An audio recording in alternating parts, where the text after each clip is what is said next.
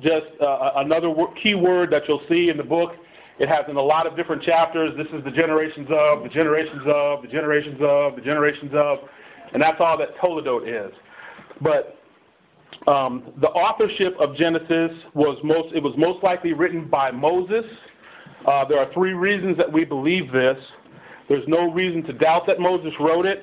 The Old Testament proclaims that Moses wrote it, and chiefly because Jesus said Moses wrote it. If Jesus says it, we believe it, and that settles it. The purpose of the book of Genesis, it tells the story of God's covenant. It's God's covenant through one man. Abraham is the center of the book. He is the point. He is the apex of the book. The book comes to a point at Abraham, and it's following his line before Abraham gets there, and then it follows Abraham's line after he comes. But it's talking about how God made a covenant with Abraham. That is the purpose of the book. Something that we're going to cover today is is Genesis a myth, or was it taken from ancient sources? What we said was it's not a myth. Genesis is actual history, and it's good to know because it gives you the foundation for marriage, the family, sex, covenant relationship. It tells you who God is, blah, blah, blah, blah, blah, blah. And that's good, all foundational information that you have to have as you're moving through your Christian life. And then basically we got into the first verse, which is Genesis 1:1, which I think, and I won't say the scholars agree with me, I agree with the scholars, that Genesis 1:1 is like a summary statement. God created everything, and that's the point of Genesis 1:1. And that's, and on our little sheet it has Bereshit bara Elohim et Hashemayim vet haaretz, and that's what we were talking about. This is on a different sheet. And we're just covering real quickly for the recording what we went over last week, because he wanted me to put that on this one. And so that was Genesis 1, and the key is you can see Christ in Genesis, and that's something that I wanted to talk about also this week. So that's kind of a really quick, zoom through what we were talking about last week, and we just ended with Genesis 1:1. And so, but this week we want to talk about Genesis 1, the whole chapter, okay? So what we're going to do, because what you have to understand here at Heritage Grace, Pastor Emilio or who's ever preaching from the pulpit, they kind of walk through the text. It's real slow, it's real detailed, giving you a lot of verbs and Greek and theology, and I love that stuff. What Chris did in his 8 weeks, he had a 5-chapter book. Chris was kind of like in a train, going through Scripture a little bit faster, not covering everything, because like he preached the other week, and he said, hey, I wanted to bring out something that I wasn't able to bring out in Sunday school. Well, if Emilio's walking and Chris is in a train, I'm like in a spaceship. All right, I got 20 chapters to cover in 8 weeks, so I'm kind of like, we're not going to go through every verse, we're just going to hit highlights in the chapters, okay? And so, because all I want you guys to do is kind of be familiar with what the book says and follow the story, follow the flow. What I didn't tell you guys to do last week was read Genesis 1. I'll make sure I tell you to read Genesis 2 for next week. So read Genesis 2 for next week. So I got that out of the way. So in Genesis 1, it's going to say on your worksheet, it has the original meaning of the words. That word is tohu, and the other word for void is bohu. In verse 2 it says, the earth was formless and void. In verse 2 of chapter 1 it says, the earth was formless and void. And I'm just curious, Jason, what does the ESV have? I'm just curious in verse 2. Yeah, does it say formless and void? It says the earth was without form and void. Okay, so it has the same thing. I think most translations are going to translate the words tohu and it's bohu, but there's a vav there, which is a connective, basically and, so it's tohu and vabohu. And that is the state of what God created. He created everything, but it was without form and it was void. And so what we're going to get into is what God did to fill that up. You have this unfinished creation. God creates everything, and it's kind of there. And then he has to fill it all up, flush it all out, okay? But one of the things that people like to talk about is there a Trinity in Genesis 1, and they talk about 126. I actually think you can find a Trinity, more importantly, again, looking back from the New Testament, in the first couple of verses of Genesis.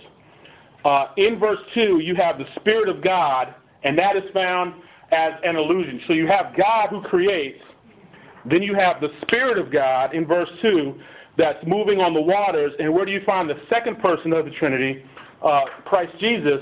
God uses His Word to speak. And a lot of people, and I think it's not a concrete, solid, actual picture, bless you, of Jesus Christ, but I think it's an illusion. You get a sense of what's coming. Because again, when John picks up that language and he says the Word was in the beginning, I think it's very important to understand that I think John, there was a lot of debate on who's he writing to? Is John writing to a Greek audience, a Hebrew audience, who?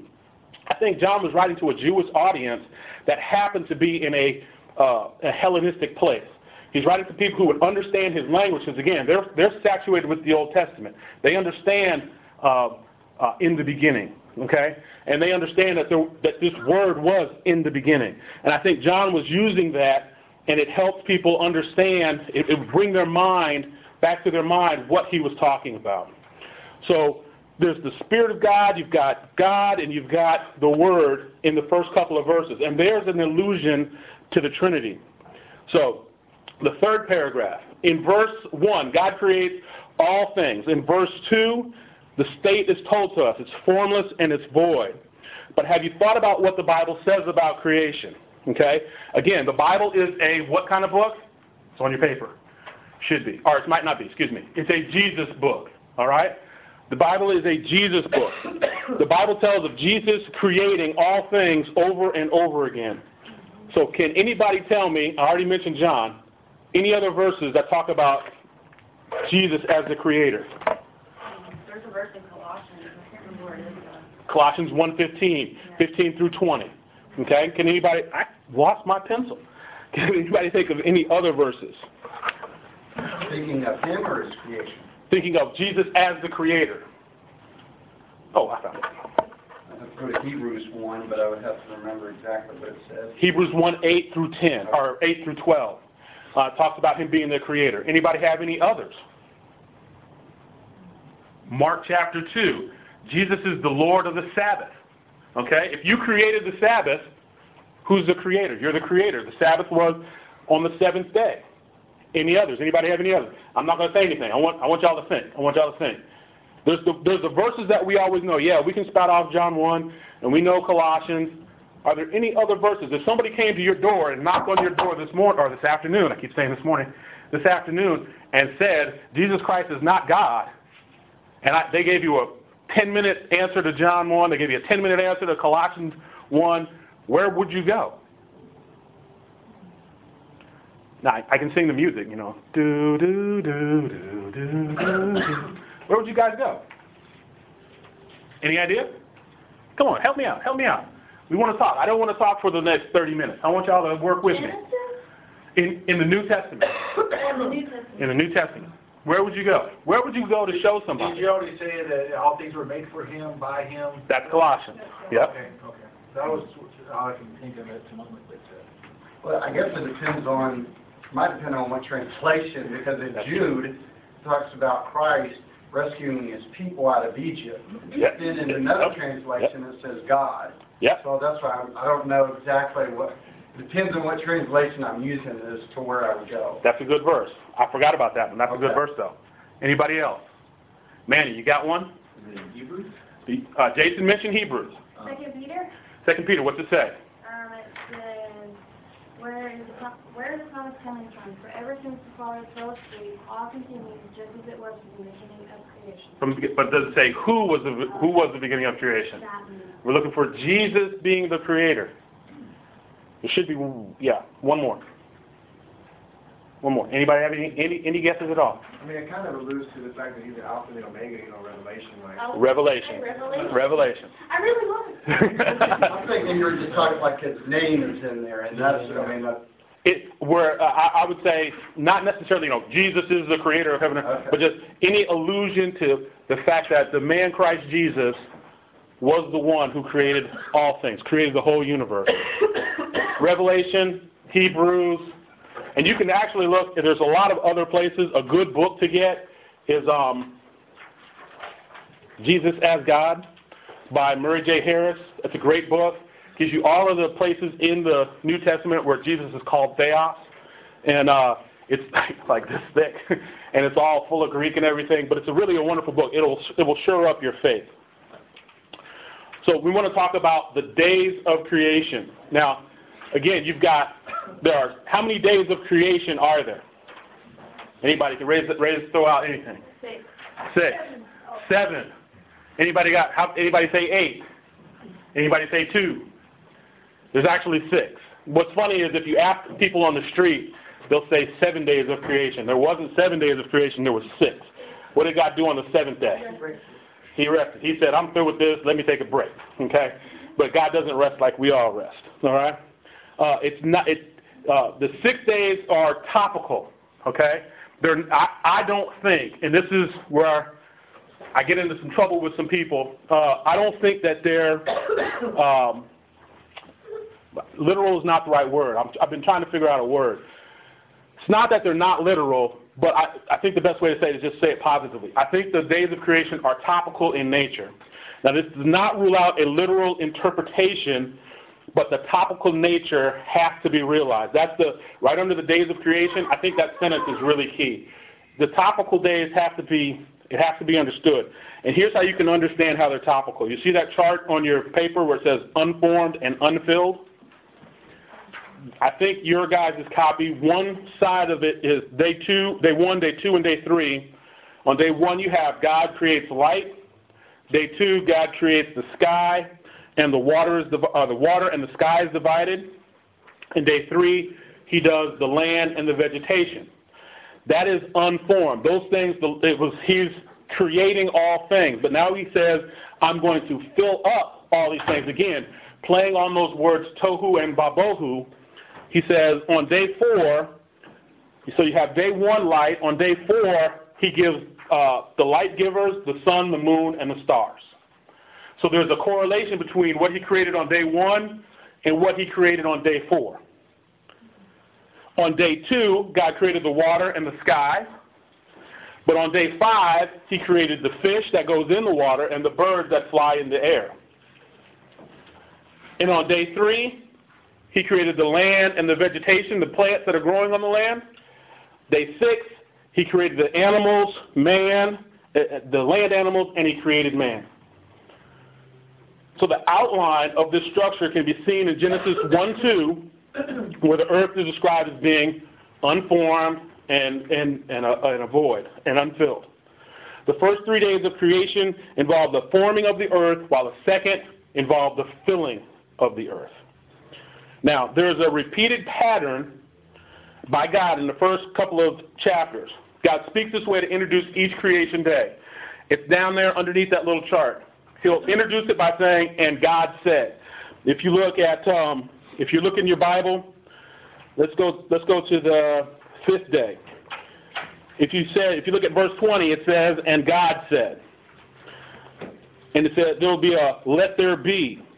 That's the command that God would give. If you look the third thing will be a report, and it was so.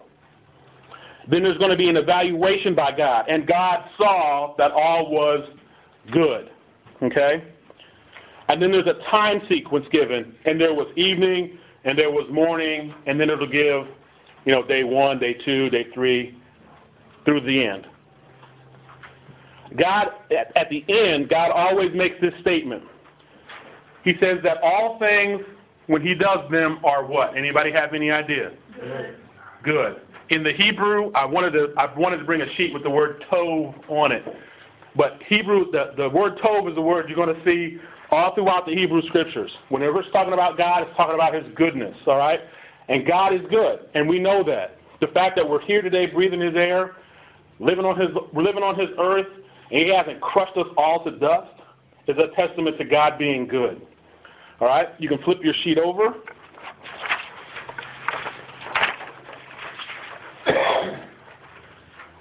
Now, the Hebrew word for day in the text is the day yom. Now, it's not om, We're not transcendental meditations. We're not going, Om. That's not what we're doing. It's the day Yom. It's Yod, Vav, and Mem. And it's kind of weird. It's one of the first words you learn because it's short. It's got 3 letters. But that word, again, it pops up in Genesis 1 all over the place. Now, who can tell me what does the word day mean? Any ideas? Age. An Age. It does, actually. Can you give me a verse that supports that? Man. Yeah, I think it's today. We're looking at the number of his days. Well, you can actually find that word being used for an age in Genesis, in the first 2 chapters. Anybody have any idea? Well, I mean, it's all, you always have to define it with the context, right? Yes. And so, in this place here, it always gives you with the number a definition of the So when it's with a number, what does it always mean? 24 hours. 24-hour days. If you've got the word Yom with a number like 1, 2, 3, that's a 24-hour day. Yes, Josh? Technically, I think it would be less than 24 hours or more than 24 hours because the lunar calendar is what the ancient Near East went off of. That's probably true. Yes. But we're going to say 24 hours just to be general for everybody. No problem. I love you, man. So we've got, does anybody anybody can find the verse for 24 hours, but can anybody find a verse for an age? That's what you said, right? The first thing you said? An age. Can anybody find a verse for an age?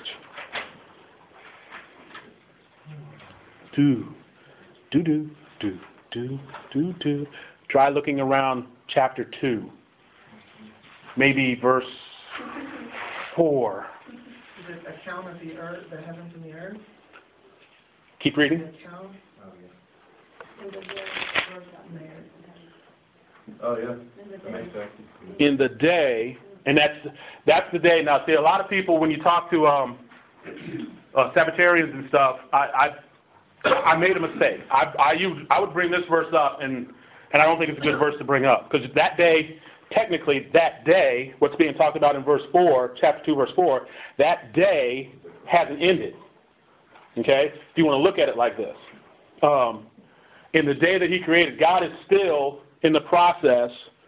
I'm sorry. Creation is over. There was another one. Oh, where was that one? Might be the third one. Well, there's the light of the 24-hour days. That's in 1:5. An extended period of time in 2:4. And the 24-hour period basically refers to a full rotation of the Earth on its axis. And that's in verses 8. There's one where it says, I can't remember where it is now. You're saying 2:8 is the other one you're saying?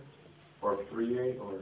No, it was 1:8 that I was talking about. Okay. And I can't remember, now I can't remember the verse. It's not good to get old, y'all. You can't remember things.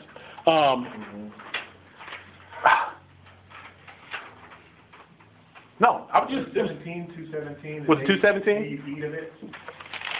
Well, that would probably be it wouldn't be a literal 24-hour day use. It would just mean the time. It might have been 2:17, but there's a place in the scriptures, and it's in the first 2 chapters, where it uses day, and it's not talking about 24 hours. It's not talking about the cycle of light and day, but it's just talking about this long period of time, and it hasn't ended. Yes. Is it in reference to the 7th day, the day of rest? Because I thought I'd heard that before, saying that was a day that didn't have a beginning and an end, that day is still open, essentially. That's resting from his work. That's coming up. That's what we'll get to. That might have been it. I'm having a brain skipping. I'd heard that when going through Hebrews and talking about in chapter 4, referencing back. That's a New Testament reference. Right. I mean, referencing back to this point here, talking about that day of all the other days did not have a beginning. It had, it didn't have it had a beginning, but it doesn't have an end. And I agree with that. But there was a place in Genesis, though, that's actually talking about it. I just thought that's where you were referring to. Yeah. I want to get to that. But here's the thing, though, the clarity on that, that it does give it a number, so strict exegesis would determine that on that 7th day he actually rested from creating somehow. Yeah, I wouldn't be able to start another week. Unless it had an ending. It's just it's used as a literary figure just to say that Okay. he ended stuff. There's this day, using a broad sense, that God did these things, and that day there's no closing to that day in the scriptures. I think it might have been 2:4. It's almost like that day is still open. Yeah. Enter. Yeah. So, but that's basically, if you get hung up on the days of creation, this is the point I wanted to make. If you get somebody who's just arguing and cantankerous and just going at you tooth and nail, you can look at them, smile, and say, but what does the scripture say about who created? That's the issue.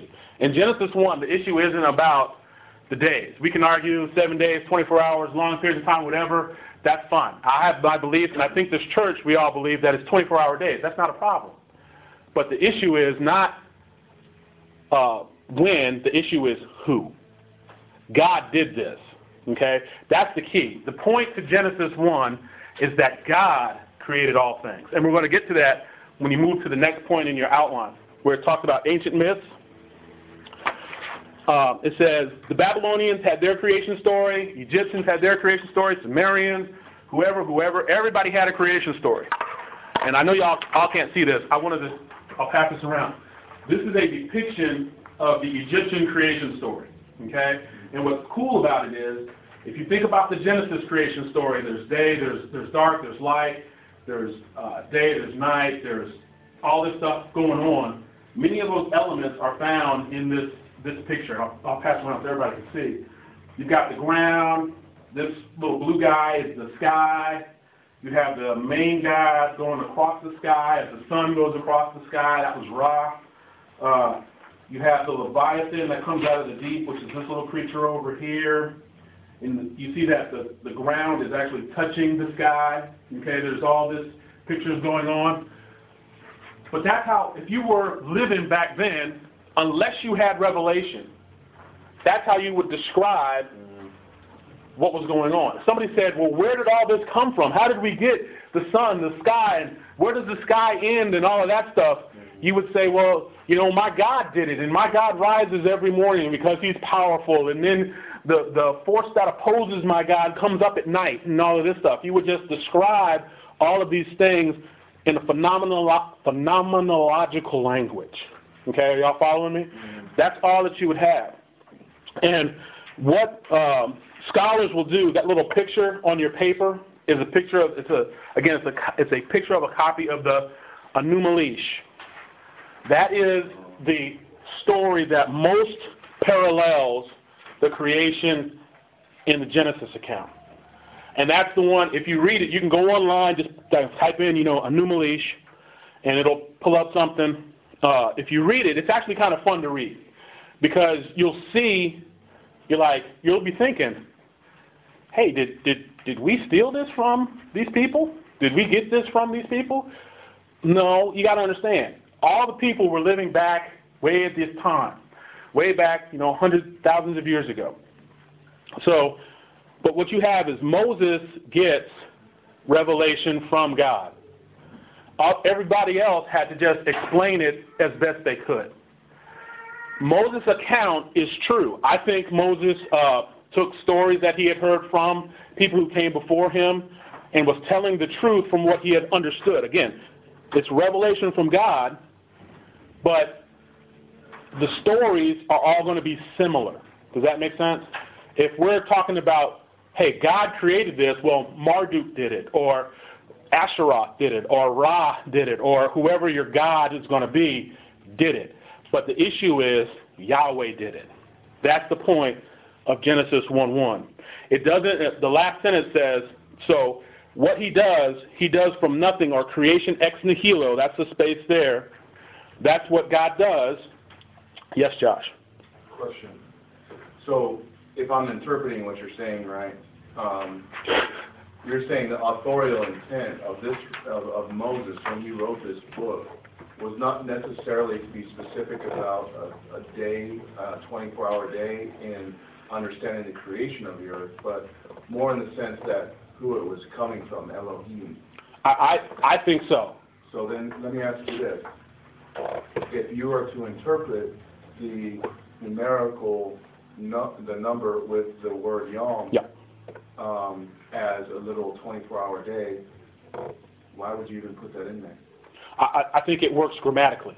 Okay. If it works grammatically, wouldn't it be the authorial intent to have a certain grammar to prove a point as well? But I think the point that Moses was trying to prove was not, because you can't, because again, there's the issue with how you translate verse 1. Mm-hmm. Is it in the beginning God, or is it when God began to create?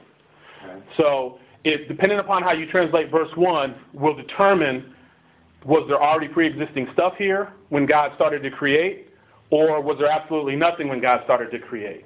So now I take the fact there was absolutely nothing when God started to create. So in the beginning, God created the heavens and the earth.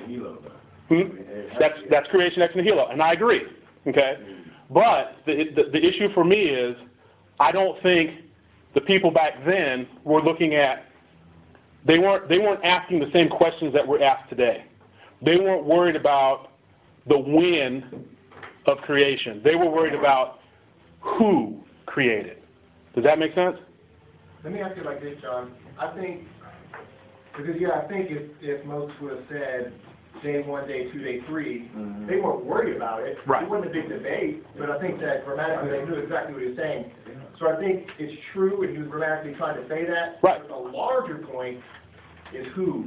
Right. I'm not arguing that that's what he was trying to say. That's not what I'm arguing. I was just making sure you're not shooting yourself in the foot by your argumentation on that point. No, I wasn't saying that he. If I was unclear, please forgive me. It's not that he didn't care about it at all. It's that I don't think that was what was forefront in his mind. Right.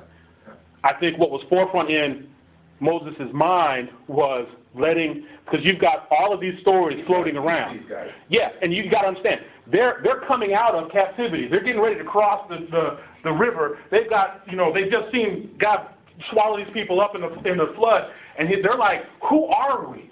And Moses goes up and he gets this revelation from God.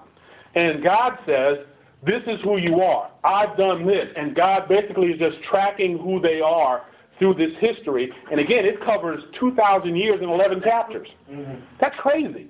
And then you're going to spend 40 chapters on basically 4 guys.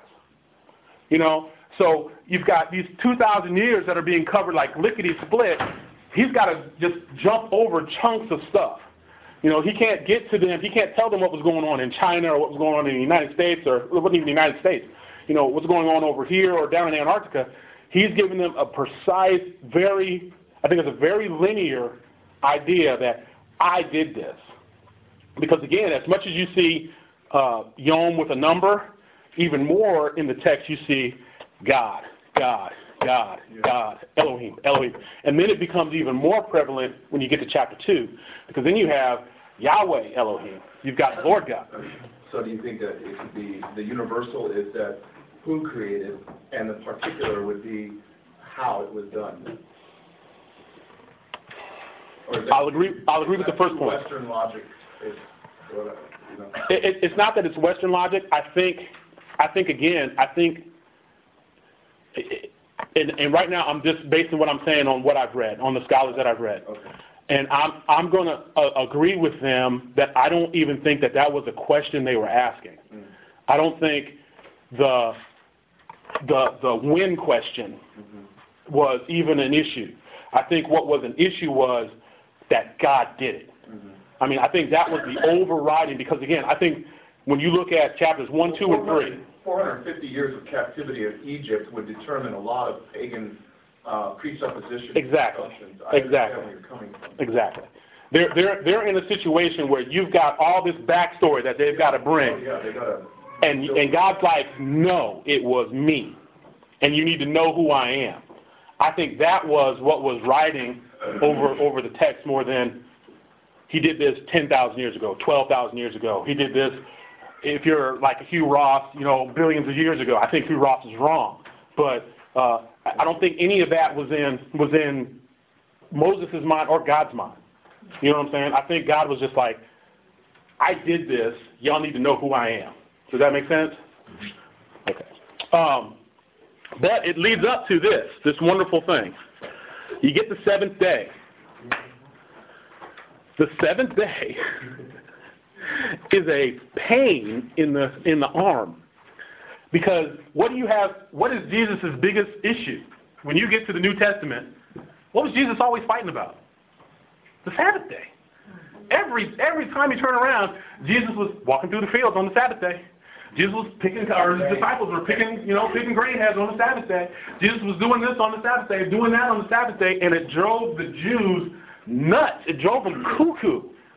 Because the Jews looked back to the seventh day and said, this is our day of rest. This is the day that God gave us to rest. But the issue isn't that. Read Genesis, everybody, let's turn to Genesis 2. We're going to read 1 through 3. And I want to see if you see a command in there for this to be for all mankind.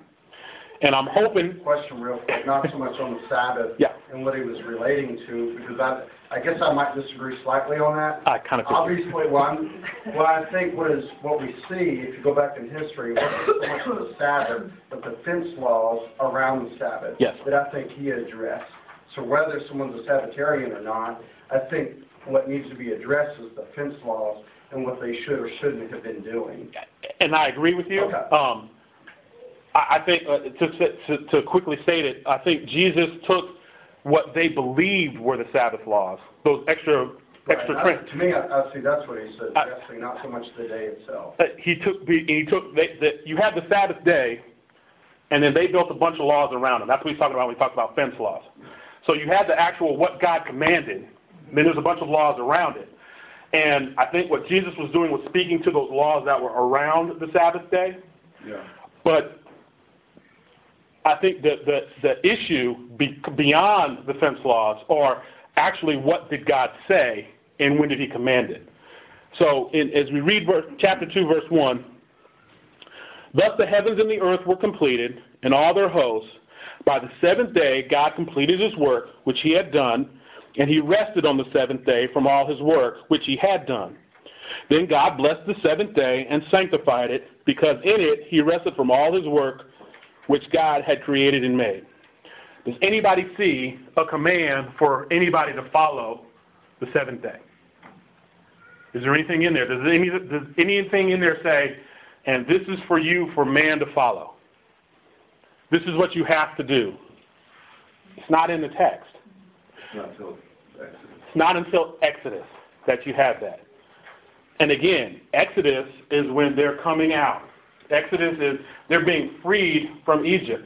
God is moving them away. Now, I think it's interesting when I say that, and I think this will be interesting to Jason. There's really no call in Exodus. It's like a look back that they should have been doing this all throughout their captivity. And there's no place in the Scripture where it says that. And well, you might say it's description alone and not. That would be another argument in itself. And that's a whole other argument in itself. So the thing is, I think the point of the whole issue of the Sabbath is this. God said, work 6 days, rest one. Because I worked 6 days, I rested one. That's the point. Me personally, now you can get legalistic or you can get very, literal in your interpretation. I think if you want to work Tuesday through Monday or Tuesday through Sunday and take Monday off as your day, that's fine. Whatever you want to do is fine. It doesn't matter to me personally. I think we do it right here. We come here on the seventh day. We listen to God's word being preached. We listen to God's word being taught. We listen to God's word being sung. We fellowship. We hang out. We try to practice the one another commands in Scripture, etc., etc. I think that is what we are called to do. I don't think that you have a set and steadfast command in Genesis. Now, I'm just talking about in Genesis to follow the Sabbath day. Now, a lot of people will disagree with that, and they'll say, hey, but God said he did this on that day. And to that I say, okay, I got you, I understand. And we can have some really interesting talks. But I don't think, again, that God's point was to tell them to do this on that day. So that's that. We're running out of time, so let me finish this quickly and then we'll pray. And any questions, please ask me. Jesus can be seen in the creative works of our sovereign God. and he is the creator, that we already established that above, but he's also pictured in the rest of the Sabbath. If you turn to Hebrews, everybody turn to Hebrews chapter 4.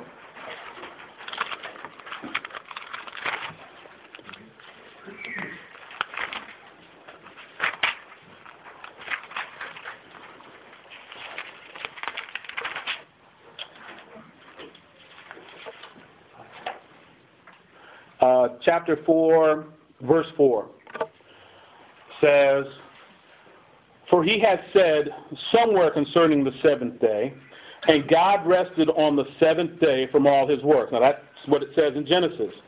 And again, this passage, "They shall not enter my rest.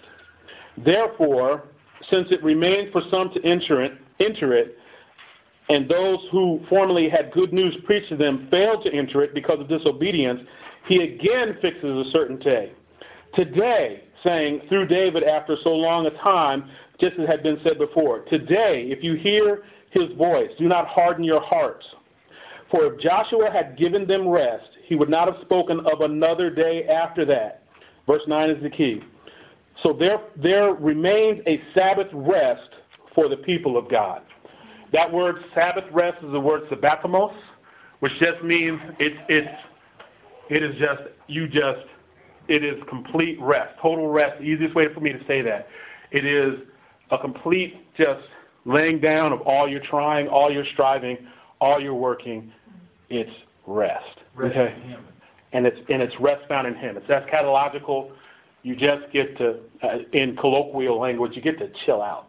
Okay? That's what it's saying. Okay? You get to chill out. And that's so key. I think Christ Jesus is the fulfillment of the law. I think Jesus fills up the Sabbath law. Okay? I think Jesus is the man who takes, there's a misunderstanding of the Sabbath and a misunderstanding of what God has said, and that's what he's speaking about. But I think the fulfillment of the Sabbath is found in Jesus. Does that make sense? Okay. Are there any questions? We're already running late for worship. So no questions. Let me pray real quick, and then we can get out of here. Father, we thank you, Lord. I hate that I had to rush through a lot of this, but we just had time constraints today. Father, we just thank you for what you've done. Lord, I just hope that everybody learned a little bit about Genesis today, Genesis chapter 1. Lord, and we'll learn about chapter 2 next week in the creation of man and woman. And Lord, just bless it. Let's have a great day of worship. And Lord, bless Emilio as he's going to preach to us today. And Lord, we thank you for our visitors and for our friends who are here. And Lord, we just thank you so much. We love you in Jesus' name. Amen. Y'all be blessed.